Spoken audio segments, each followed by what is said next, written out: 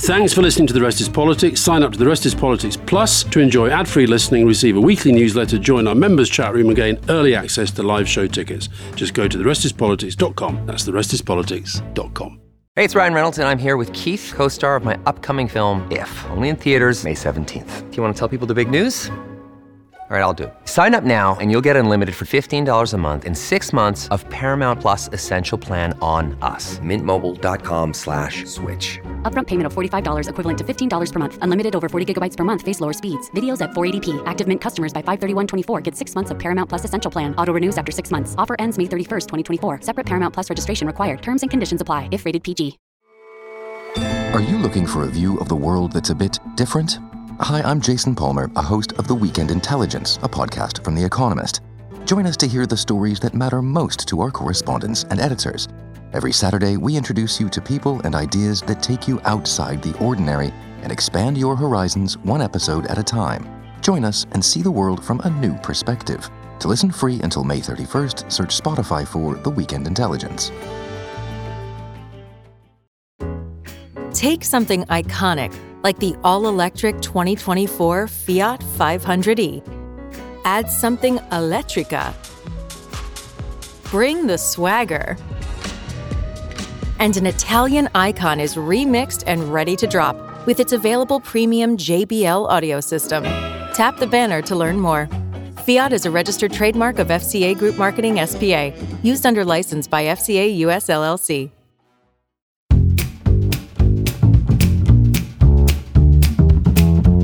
Welcome to The Rest is Politics Leading, with me, Rory Stewart. And me, Alistair Campbell. And we're very, very lucky to have with us today Dr. Comfort Ero. And Dr. Ero is the head of the International Crisis Group.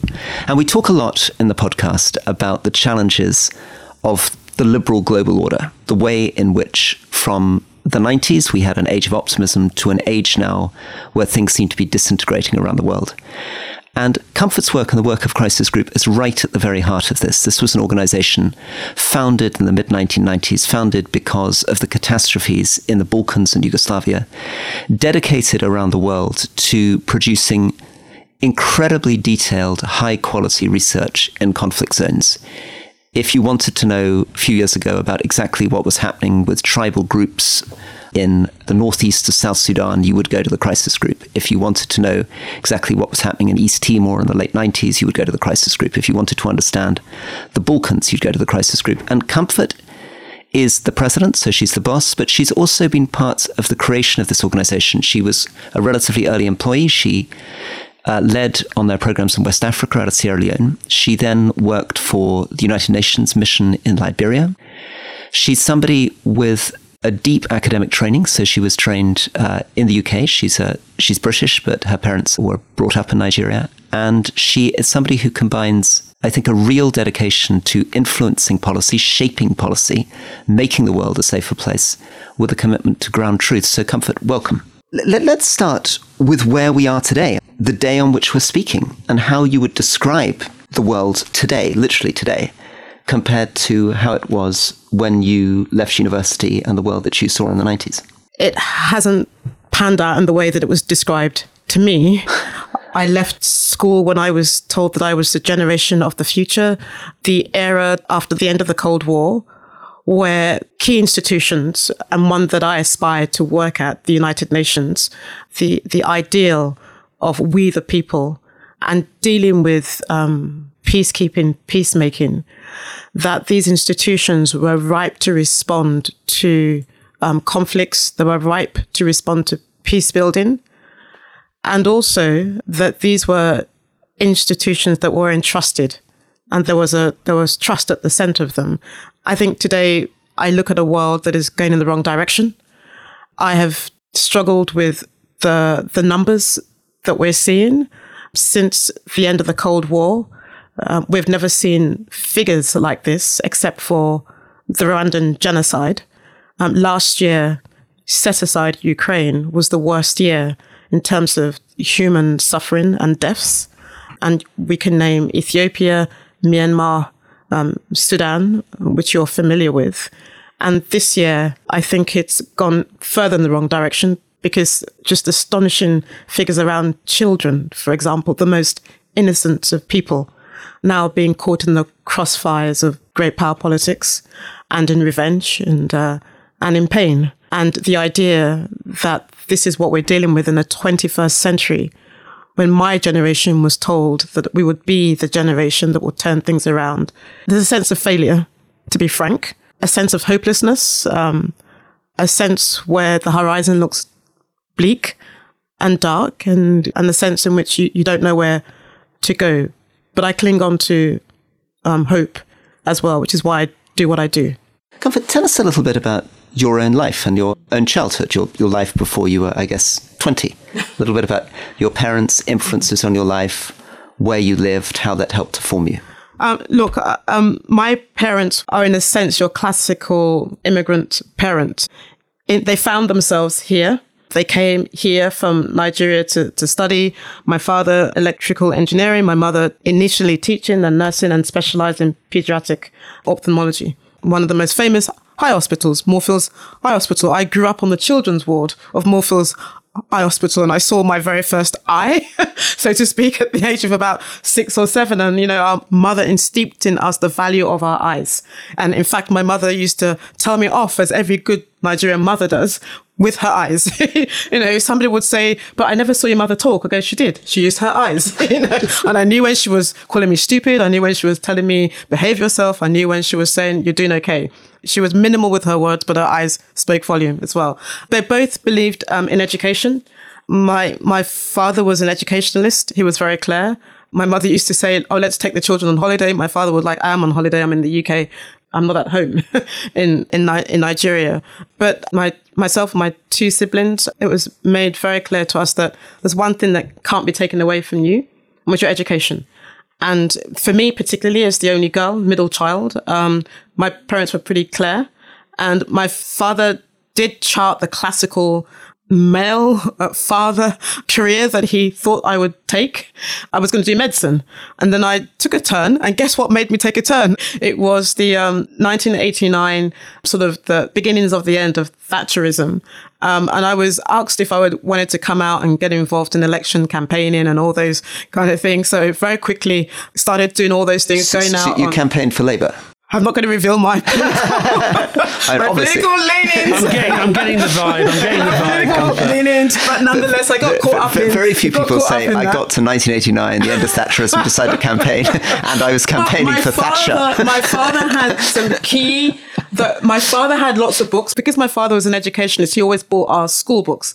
And he would take our list of books to read, and he'll just literally go out and buy all the ones. But there was one thing he consistently bought, which is books of politically or historically significant women. So I grew up with one book in the living room, apart from Golda Meir and Gandhi. I grew up with Thatcher's book. That doesn't say anything about my father's political leanings, but it said a lot about how he viewed women. And he was very clear to me about your independence as a woman. Your independence as a woman was bound by your education. That you get educated, nothing can be taken away from you because you chart your own course. And so I didn't do medicine. My dad didn't understand it. He said, well, what else are you going to do? The only other profession he could possibly conceive of was the law. So in the midst of doing my first degree, he registered me and I still wasn't interested. I still didn't get it. And then he said, well, you do your master's. And I did it in international relations and he still wasn't figuring it out. And I was still registered to do law. I deferred it several times, but my father seemed to have a way with the Law Society that maintained that. And then, well, he said, well, you're going to be a lecturer then, because what else could you be?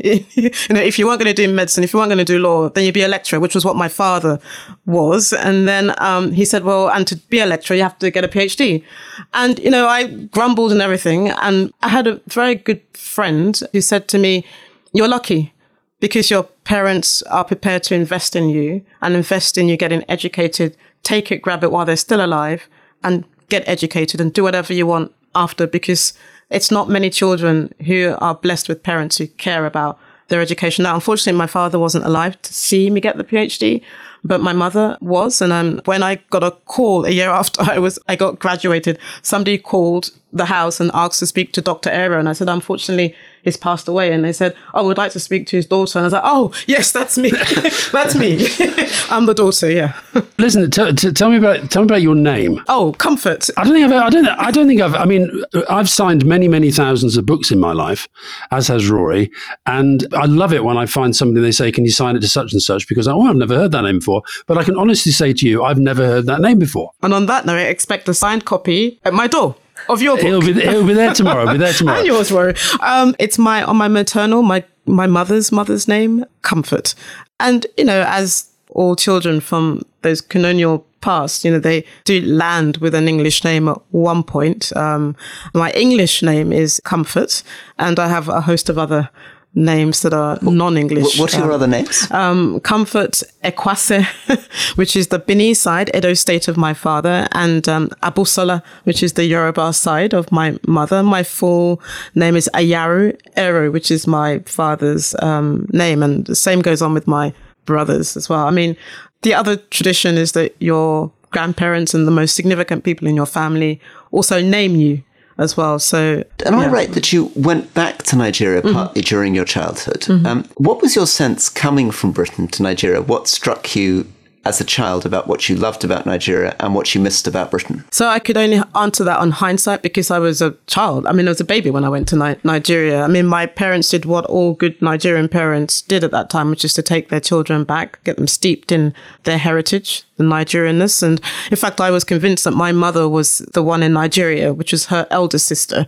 And I used to call her mummy all the time. I had no idea that this wasn't my, and then she had lots of sisters. Just to explain that. So your parents remained in Britain. Yeah. And you were sent back age 2 or something to be with their family, their extended family in Nigeria, until you were what age? I came back at the time of infants, the last year of infants. Do we still call it infants? Pre-primary school, I guess. And my older brother came back in time to go to primary school. And I was brought up on my mum's side by her sister and her siblings. And we lived in, my uncle, my mum's elder sister's husband, was in University of Lagos. So I grew up on the campus, Lagos campus, and my aunt was working for the African American Institute. She was also a museum curator. And in fact, she influenced, it's hard to tell my story and the decisions I took without talking about my aunt in Nigeria, because she influenced it. And so even though you came back to Britain when you were 6, you stayed very close to your aunt? I stayed close to all of them, particularly on my mother's side. So I call my aunt in Nigeria Mummy Campus, and we tend to call people by their location. So my cousins will call her Mama Ikeja, because Ikeja is one of the government areas, boroughs, if you like, in Lagos. So, but because I grew up on campus, I grew up on the Lagos campus, I called her and her husband Mummy and Daddy Campus. And then my mum's elder brother, we would go and hang out and play with them and their children in Ibadan. But they came from Canada. So I would call them Mummy and Daddy Canada because that's how I identified with them. And then I arrived in London. I was told that we were coming back to London, and I saw my parents as Mummy and Daddy London, and I was told, these are your parents. I was like, oh, that's who are these people? So I felt blessed. I felt that I had several parents in my life. Comfort, just tell our listeners a little bit about what the crisis group is. Rory gave some of the kind of key things that you look at, but for example, we talk a lot on the podcast about what's going on in the United States. Looking at the sort of scale of political polarization there, it's not impossible to imagine all sorts of conflict that we wouldn't see as a conflict maybe in that we think about some of the issues in the Balkans or South Sudan and so forth. But is that a potential crisis that you would look at and seek to try to prevent? Yes.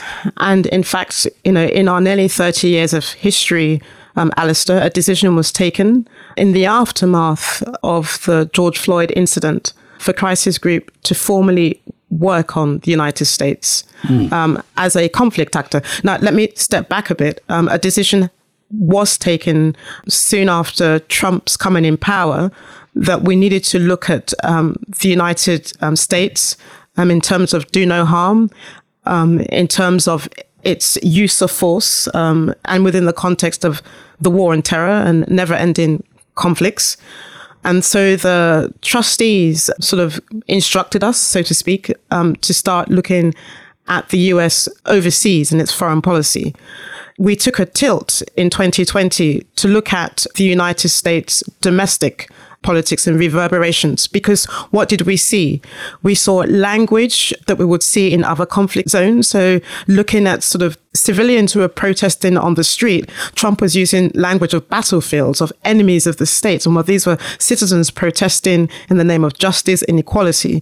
And we have an indicator, Alistair, for example, when we're looking for countries that are going to go through election crisis, where we think that the elections will be usurped, will be challenged, where we think that various actors will seek to delegitimize the vote. We use this kind of indicators to look at other countries.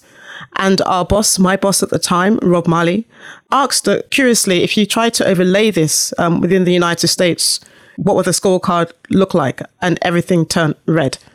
And in fact, the January the 6th incident, Alistair, that everybody's familiar with, was sadly a vindication of what we had forecasted, that there would be a run on the country, that there would be a challenge to the elections, and that there would be some kind of attempt to delegitimize that as well. So that's why we are where we are. So, Comfort, coming back then to where we are today, what happened between the 90s and now? You're part of a crisis group which was set up by these sort of heroes of ending war, people like Richard Holbrooke and Mark Mallet Brown and all these figures who were very much part of a vision of a UN liberal global order.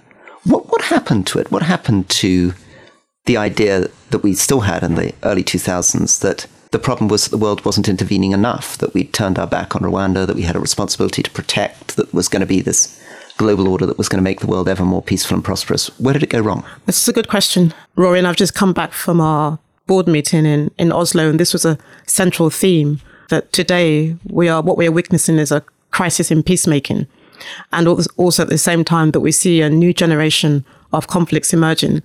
And basically, I think what we found is that, particularly after the Arab Spring, I mean, let's backtrack a little bit. I mean, I think one thing is clear to me: the era of negotiated settlements, finding peace deals. That there are only two that we can cite in recent times: Colombia in 2016 with the ending of the FARC, and then 2014 Mindanao in the Philippines. Those are the only two that we can mention. Can I speaking to you from Dublin? Can I put in a pitch for Northern Ireland? I was going to come to that because I'm walking backwards, and I think that the only other one in my time that I think holds credibly, and I think when you look at it within the guise of crisis group, and we never worked on Northern Ireland, which was interesting, Alistair.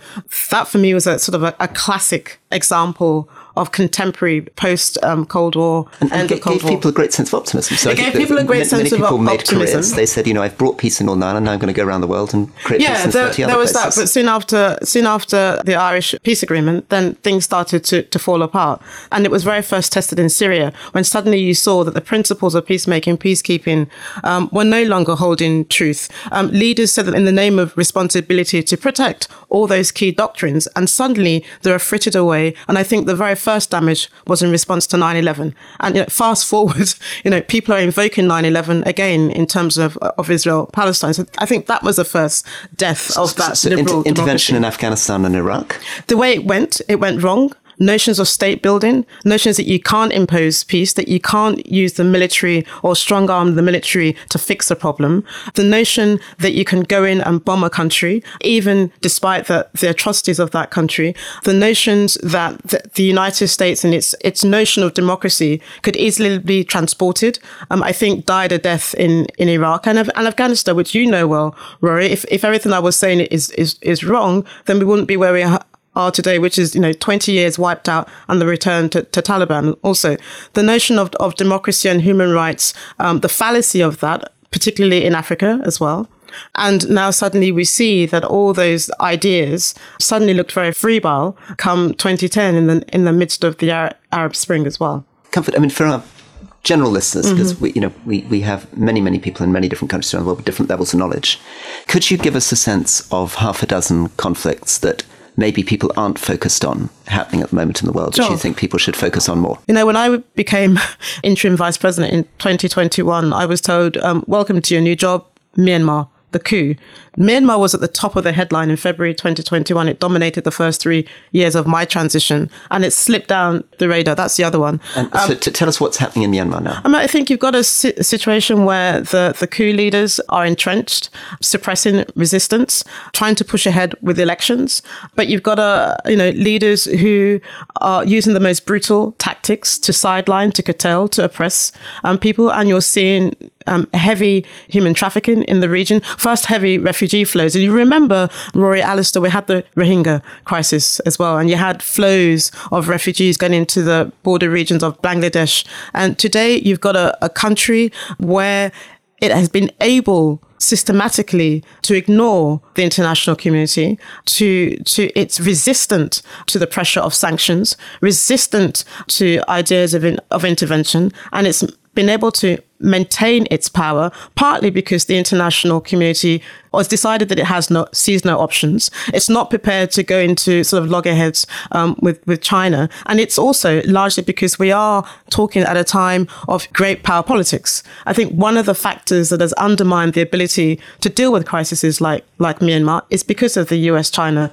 tension. Let's just very quickly maybe give us examples of 4 or 5 other conflicts that continue, and then maybe we'll get into this question of great power politics. Haiti is another one. I think so. You were talking about an era sort of post the Cold War. It's funny how certain crises come back onto the agenda. So Haiti is sort of back on our agendas about 3 or 4 times in the span of 30 years.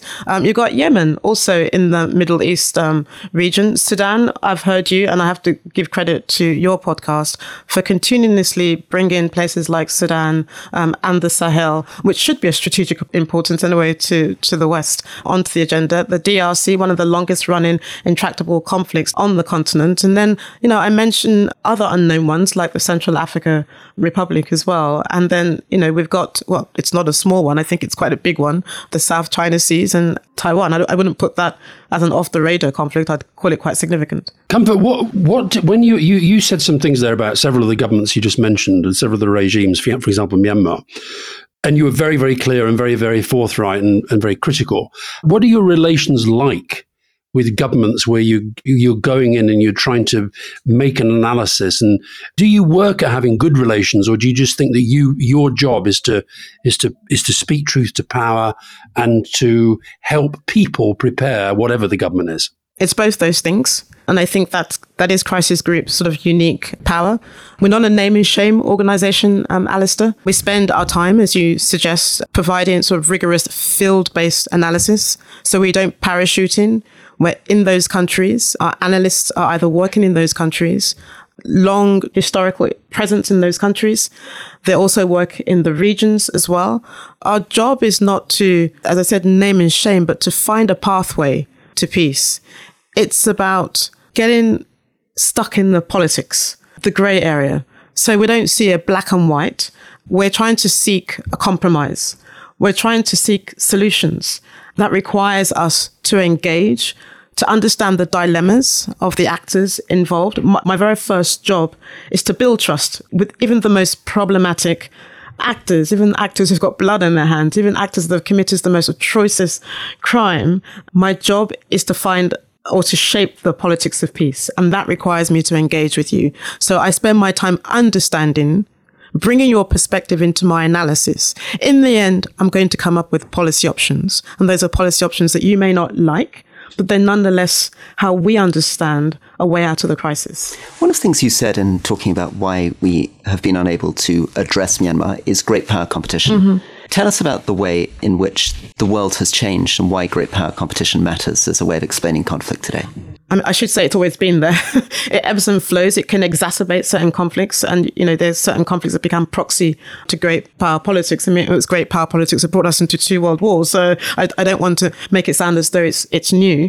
I think what is new is we're no longer living in an era of unipower, where there's one dominant power, the US.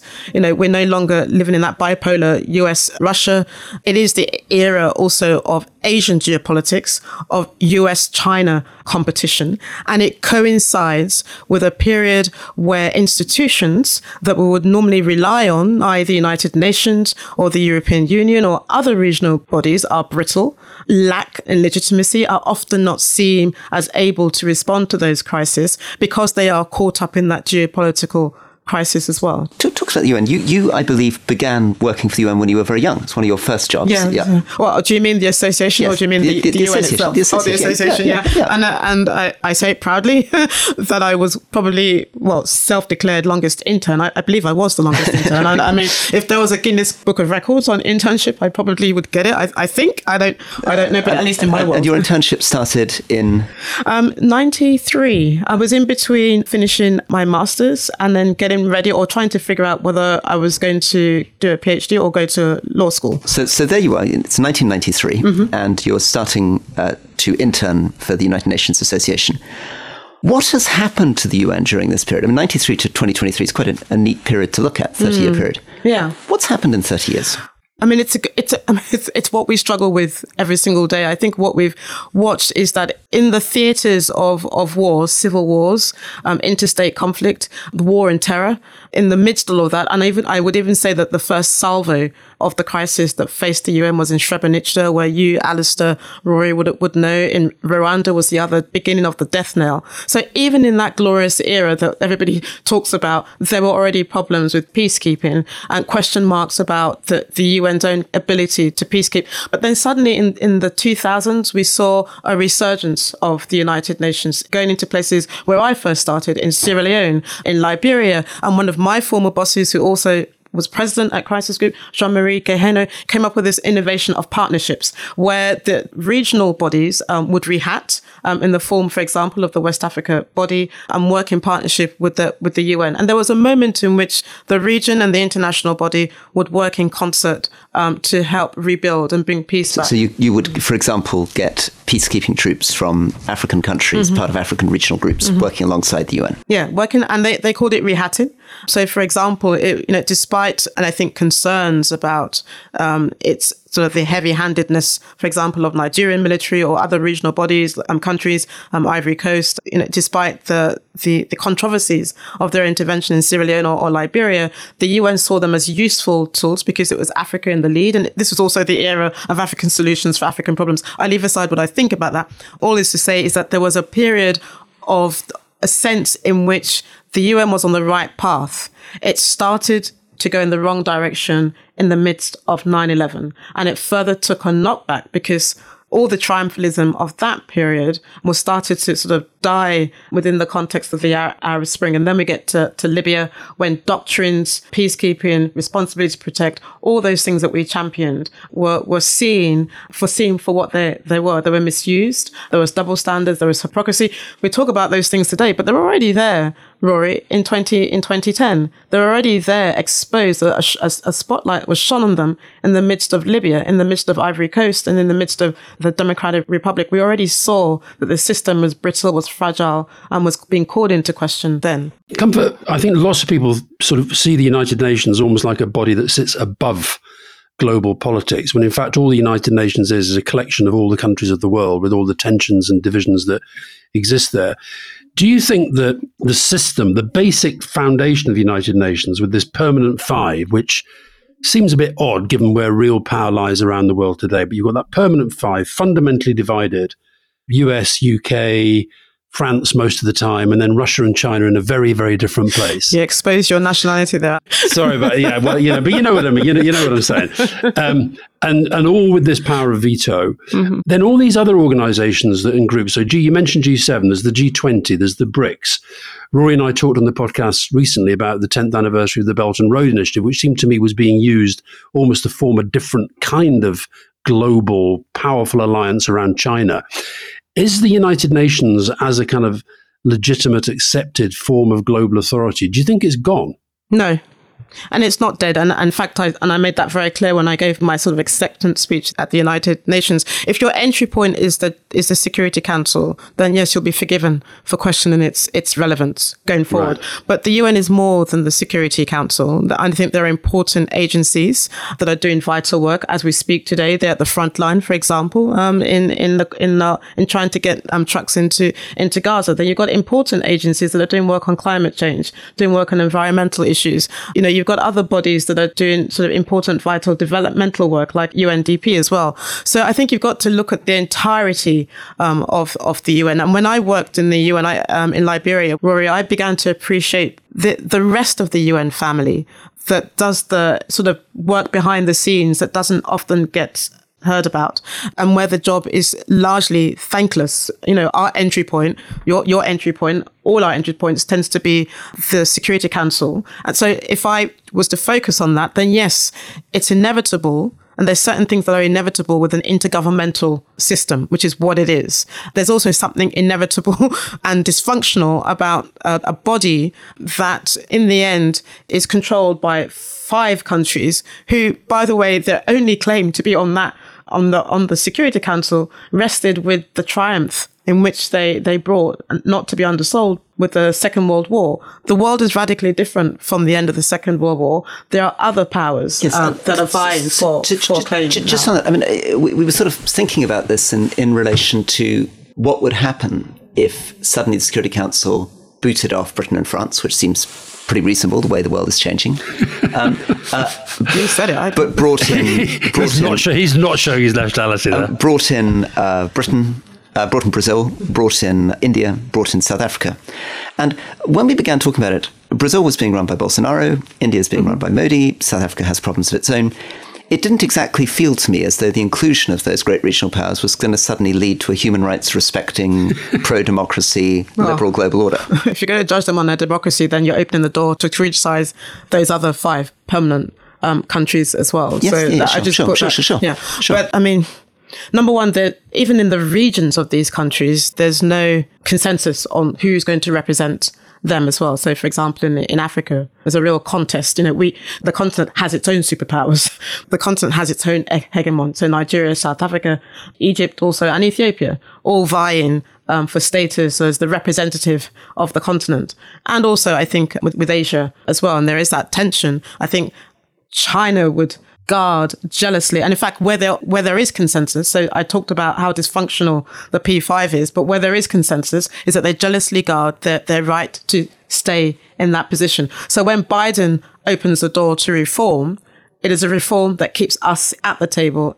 and intact as the P5. This is not about one of us off and the other one, and a new person in. There is a question today as to how you right-size the Security Council, how you bring in another 2 or 3, but there's no question about those 5 going off the council. The other thing that worries me a bit about the UN, I mean, you gave a very lovely, moving account from your perspective in Liberia of all the wonderful work that UN agencies do, but of course, those of us who worked with UN agencies, they also can often seem the most unbelievable bureaucratic horrors. Yeah, well, it's always nice to start off with a good story, but with every large organisation that you do run up against bureaucracy.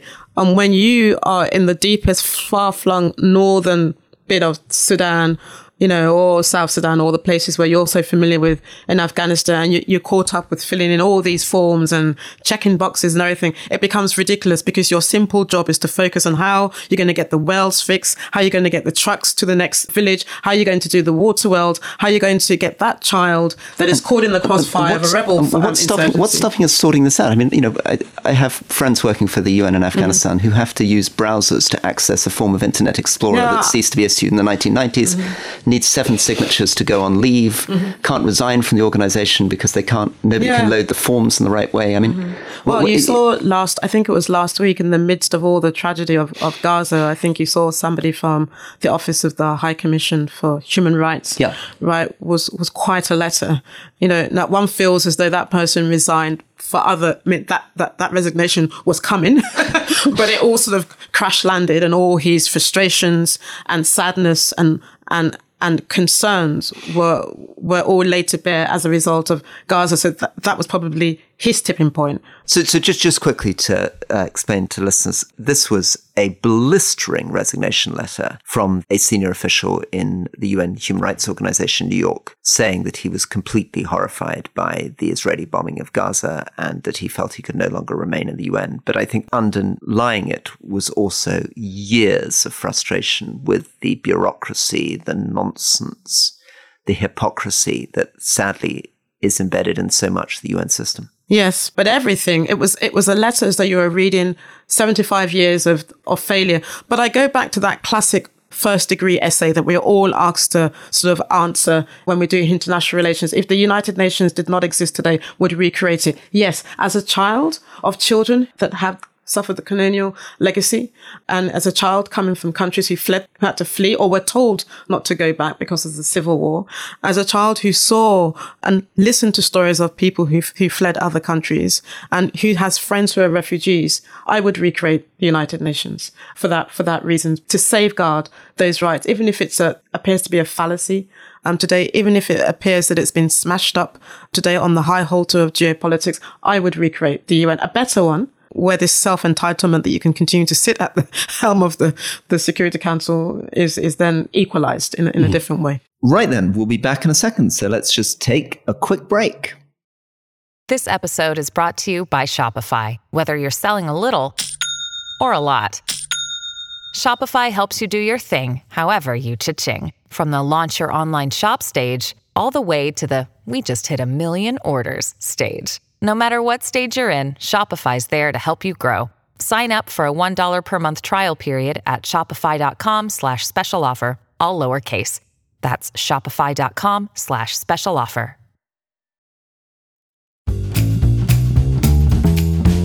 Now, Comfort, we've got, as Rory said earlier, lots of listeners in different parts of the world, but a lot of our listeners are in the UK, and you are like Rory and me, you're British. I'm from London. Okay, you have a United Kingdom passport, and I just wondered what you made of the British standing in a lot of the issues that you deal with now. We talk a lot about, getting rid of DFID, about scrapping the 0.7% development, Brexit, I think sort of undermining our power. And at the moment, a really horrible debate around one of the themes that you've just addressed, which is immigration, which, let's be honest, is going to get worse for the world, particularly with climate and all these conflicts. So what's your assessment of your own government? When I was coming onto this podcast, it's like I'm going to have to do everything in my power to avoid talking about scrutiny and talk about the UK. When you were asking me, Rory, to sort of chart my own history in the course of sort of international politics and the glorious area or not and everything about the UN, there's another story about the UK as the champion of the United Nations and these core principles. And I would say that those core principles is what bound both sides of the political divide, whether you were Conservative or whether you were Labour. There was a sense in which the UK was seen as a reliable, trusted, go-to actor. And I remember my first sort of come into crisis group, and even before then, the importance of knocking on the door of embassies, of getting the perspective of the UK officials, because they were very succinct, analytical. The Foreign Office for me is still the go-to place, partly because some of my colleagues have come from there and I've gone back to there and everything. So there was a clear sense of Britain's standing in the world. And I mean, I'll be candid that's been lost.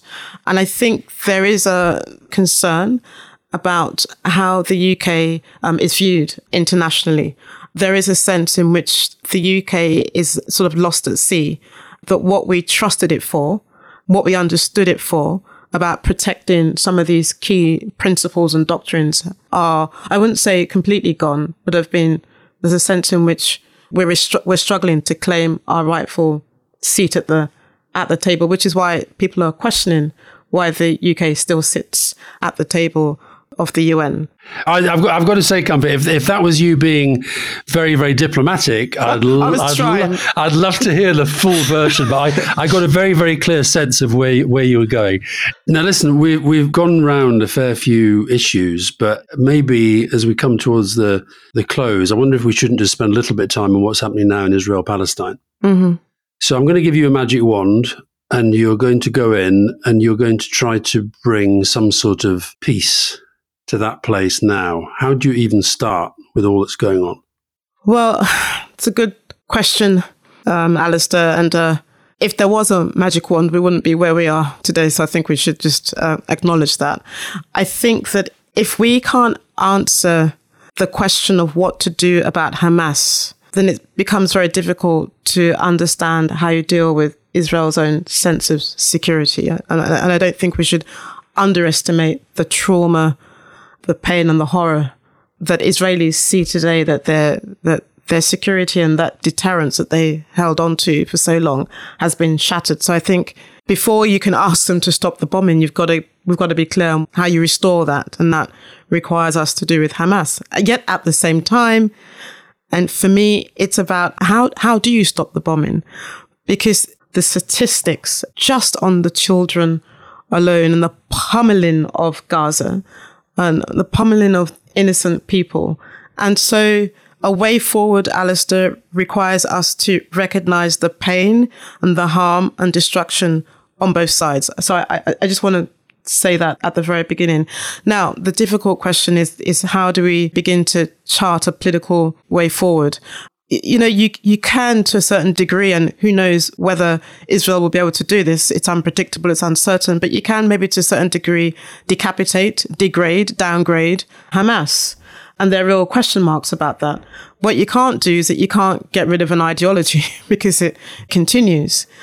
And we can't ignore the context in which this happened, which is Palestinian aspirations and rights and political rights. However, I've got to make it clear that this is not a justification for what Hamas did. And what Hamas did is not, what happened on the 7th of October was not done in the name of those aspirations. But nonetheless, this is the reality that we're facing as well. So what would it mean for Palestinians to have a real sense of statehood or nationhood? What would be the minimum requirements? I think there are two things. Well, number one is the whole leadership on the Palestinian side as well in relation to the Palestinian authorities. I think there are question marks as we try to reconceptualize what a Palestinian state looks like. There's that pillar to be dealt with. But there is also the sense in which Israel today is moving more and more to the right. And put Gaza to the side for 1 minute. You've got the whole settler violence unfolding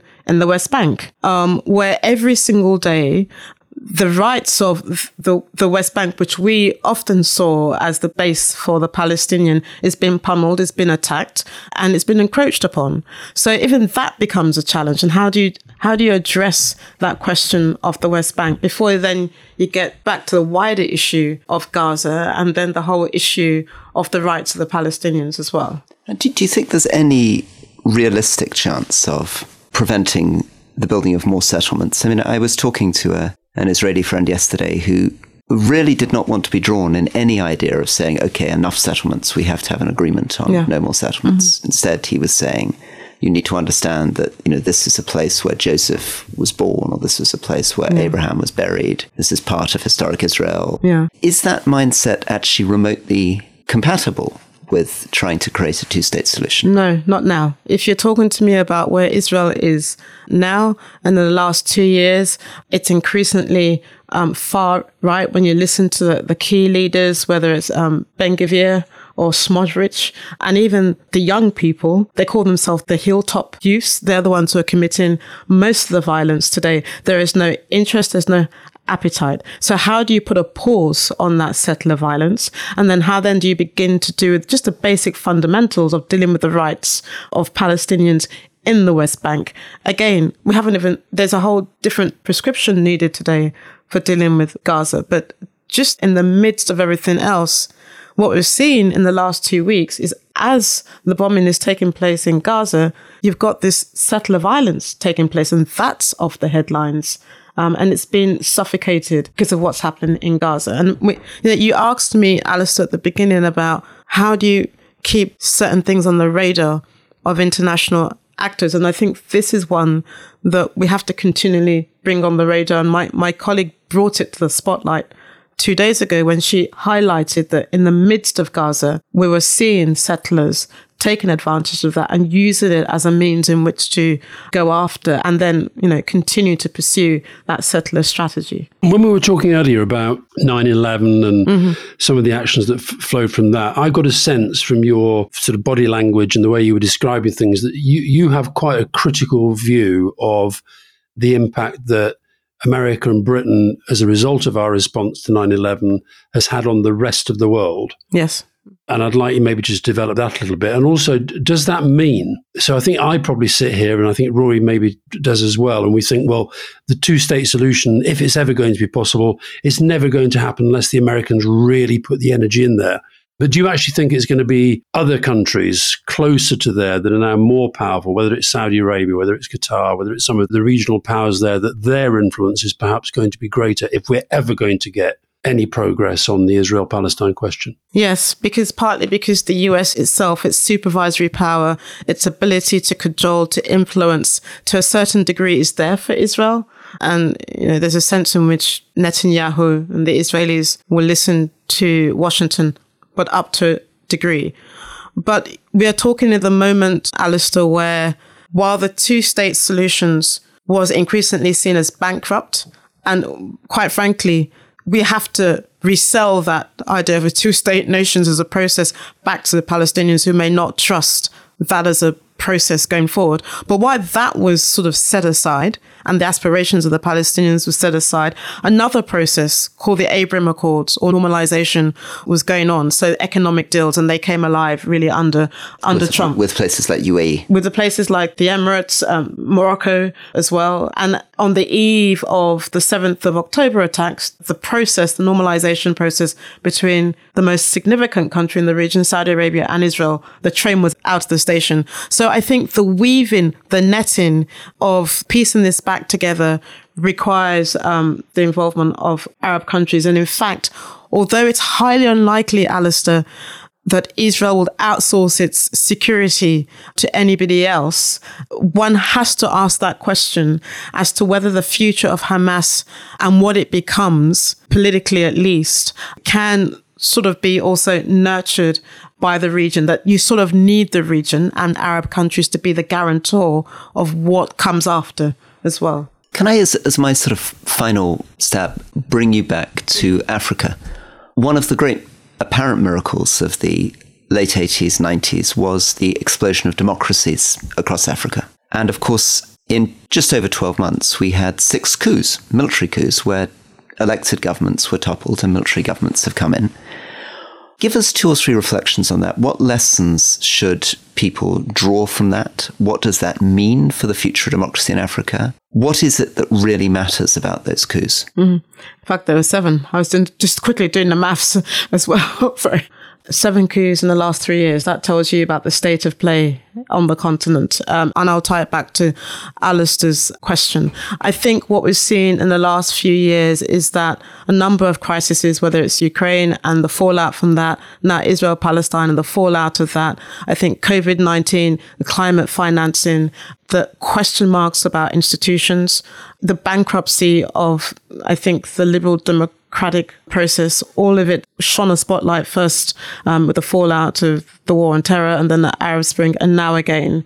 And I think here the fallacy of democracy has been exposed. But I want to qualify what I mean. What do you mean? Yes, fallacy of democracy. I want to qualify what I mean, because there's an assumption that what is happening on the continent equals the death of democracy. And in fact, it's not. It's a dissatisfaction with the quality of democracy that is taking place on the continent. It's question marks about this performative democracy that I go through the motions every 4 years only to get something that is quite questionable, where there's still a shrinking of the political space, where governments themselves are only checkboxing. These are elections that are signed off, considered legitimate by external actors. I put the West in that camp. And then what happens after you get a flurry of international assistance, security sector reform, that does what? That solidifies a regime that is seen as questionable by its citizens as well. I mean, I've often said you can't eat democracy. If democracy doesn't lead to jobs, the promises of jobs, of education, of a different lifestyle, people begin to question who is it that is sitting in the State House. And they've watched 10 years of intervention in Mali, for example, 10 years of hyper-militarization in the Sahel. We are defenders of the security first approach, because for you to get to governance and do all those kind of things, you need to get security back. But you've got to do the hard work of politics. You've got to give people the hope to live for the next day. And what we're seeing in Mali, what we're seeing in Guinea, what we're seeing in Sudan, and Sudan is the saddest of all of that, because we saw a revolution taking place in 2019. And instead of doing the hard work of ensuring that Prime Minister Hamdok, who was given the most difficult task, Rory, of trying to turn things around in Sudan, while the military were able to continue to have access to the largesses of the state, and the paramilitary forces, who were the coup-proofers, were also able to continue with their gold mining. Prime Minister Hamdok was left with the most difficult job, which is to weave together a very complicated, fragmented society, which was to fix the problem of the economy, try to bring livelihoods back together, back to do with displacement and refugees. Meanwhile, the army and the paramilitary forces were able to continue to carry on as business as usual. So this is the challenge on the continent, to convince people about the quality of democracy. And the one other thing I would say, Rory, is that there have been different surveys that have been held on the continent in the last year or so, whether it's the Open Society Foundation or UNDP. This is where UNDP is good, despite what you said about the UN earlier, or even Afrobarometer. And they're all consistent about people's desires for democracy, 66%, but they wonder about the type of leaders at the helm. So much so that one young kid says to me, Comfort, what's the difference between a rigged election and a soldier in power? When the difference is very marginal for that young child who sees no prospects and no hope going forward. Comfort, it's been lovely talking to you, but we've done a fair or a few regions of the world, and it's all been pretty gloomy. Just give us something to feel happy and bouncy about as we close. Yeah, I mean, I can't do happy and bouncy, but in every tragedy, there's always an opportunity. So I don't come out of this feeling rather bleak and hopeless. For example, as we speak, there's this innovative. I think it's going to be a challenge for them, but there's this interesting ad hoc innovative approach that Kenya is pursuing to help deal with Haiti. But it needs to work with an alliance of countries to make sure that the political agenda is not lost in the process of trying to sort of bring force into Haiti. The Maduro government, as you know, Rory, in Venezuela, has been less and less inclined to pursue a democratic path and electoral process. But only a couple of weeks ago, we saw this agreement in Barbados between the opposition in Venezuela and the Maduro government. And I think we have to keep an eye on that process to make sure that we do get to a process where there are sort of democratic elections in 2 years' time as well. And I think there is still a sense, despite the fact that people preach about the demise of the United Nations, nobody's calling for the death of the United Nations. There may be alliances. We may be in an era of clubism where everybody wants to go into different directions. And it's true, there is a lack of inconsistency about international relations. But if you're looking for consistency, then you don't come into work in international relations, because, the transactions and trade-off are crucial. But my job is to look for opportunities, and I spend a great deal of my time looking for even the smallest window. And if I can push it ajar a little bit further, then we'll take it as well. Thank you very much, Comfort. It's been a great pleasure. You've covered an incredible amount of the world. We're very lucky to have you on the show. We're also lucky to have you running Crisis Group. Thank you very much. Thank you. It's a real pleasure. Thanks a lot, Comfort. Lovely to talk to you. Thank you. So, Alistair, let's start with the question, what you thought about her politics? Well, I agree with you that you're unlikely to get radicalized in 1989 because you really think you've got to get out and Maggie, in. And I thought her assessment of the UK, well, I mean, it was a very mild version of what you and I think, which is that we've really damaged our standing in the world. I thought what was great about her was that she's got this very internationalist mindset. And she sort of has a kind of breadth of experience and knowledge that was, obviously rooted in a lot of values. But I was struck by how clearly part of her thinking about the things that are going wrong in the world do relate to America, 9/11, Iraq, Afghanistan. So that's something that I was also intrigued by, and maybe if we got on again at some point to talk about, because it doesn't seem to me that the answer to the problems of the world is going to be just the UN. The answer to the problems is going to be the US and other Western powers getting more involved. I think that the risk is, in fact, we've learnt the wrong lessons, that yes, there were humiliating messes in Iraq and Afghanistan, but we've responded by going to the other extreme and going into a period of isolation, not really being involved in the two-state solution, not really checking Russia over Crimea. Oh, no, well, also the big one, which you did mention, not engaging in Syria. Not engaging in Syria, and the other example she gave is not engaging in Sudan after the civilian government took over, not really supporting them. So I think the story, in a sense, is a very complicated one, which is that somebody who clearly feels passionately conscious of the harm that the UK, the US, and others have done, both her experience of the colonial legacy in Nigeria, her experience of 9/11, her intuitive sense that regional solutions are preferable to the Security Council weighing in. But that has to be balanced against the fact that she's also reminded us that since the US withdrew from the world has just got more and more dangerous since 2014. Every year, more conflict, more internally displaced people, more refugees. So that's one of the big questions. I mean, what would it mean to recreate a liberal global order? And what is the way in which the US can re-engage in the world, notwithstanding all the baggage of the past? I mean, I suppose the other thing that she was projecting was this, I mean, I hate the phrases, but people roughly know what we mean, global north, global south, that she sees herself probably as something of a spokesperson for the global south, having endured a lot of the kind of, the damage of some of the things that we were talking about. I guess the other thing that I found very interesting in talking to her was this tension that there must be between wanting to be both an analyst and a player. Yes. In a sense, what the group is doing is going in and analysing a place and analysing a problem, but also trying to influence it. And that's very, very difficult. And that does put you into difficult positions. So she talked about, she'd be in the room with people who, and she's thinking, well, yeah, you've killed a lot of people, but I've got to sort of talk to you.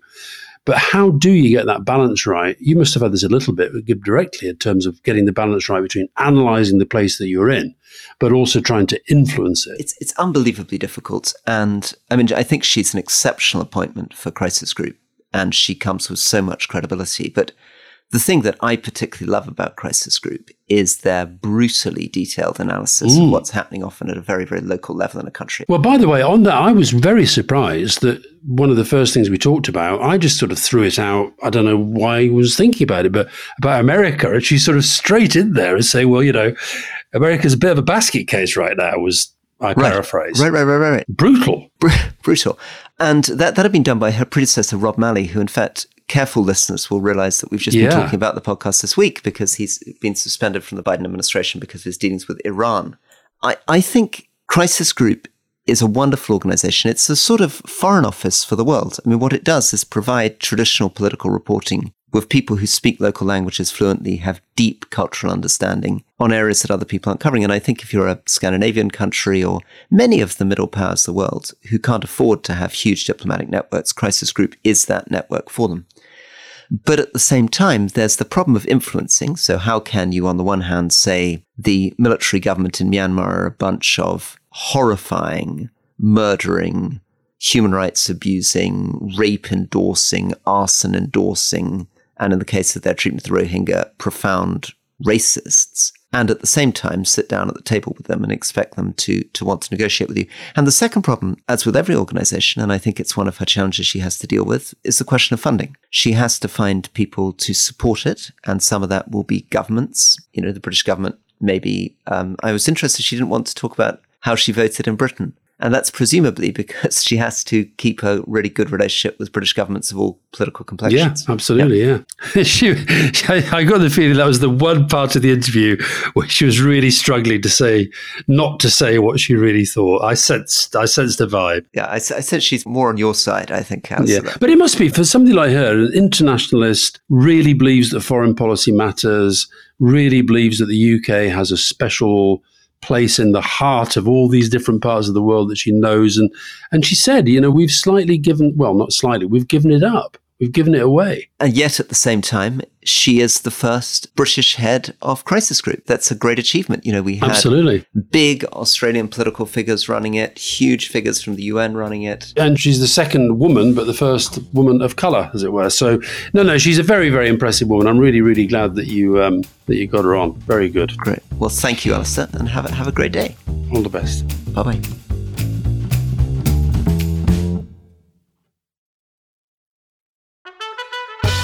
You were probably signing your own death warrant. Well, probably, but I'd moved into damage limitation mode. Who killed Liz Truss? I'm Robert Peston from The Rest is Money, and we've been telling the story of the worst financial crisis faced by a British government for 50 years. The consequence of the catastrophic mini-budget. And now I'm talking to the Prime Minister. At that time of extreme chaos, Liz Truss. Over the course of 2 episodes, I ask her what she knew and when, how much responsibility she takes for the crisis, who she blames, and of course, who killed Liz Truss. Listen to The Rest is Money now, wherever you get your podcasts.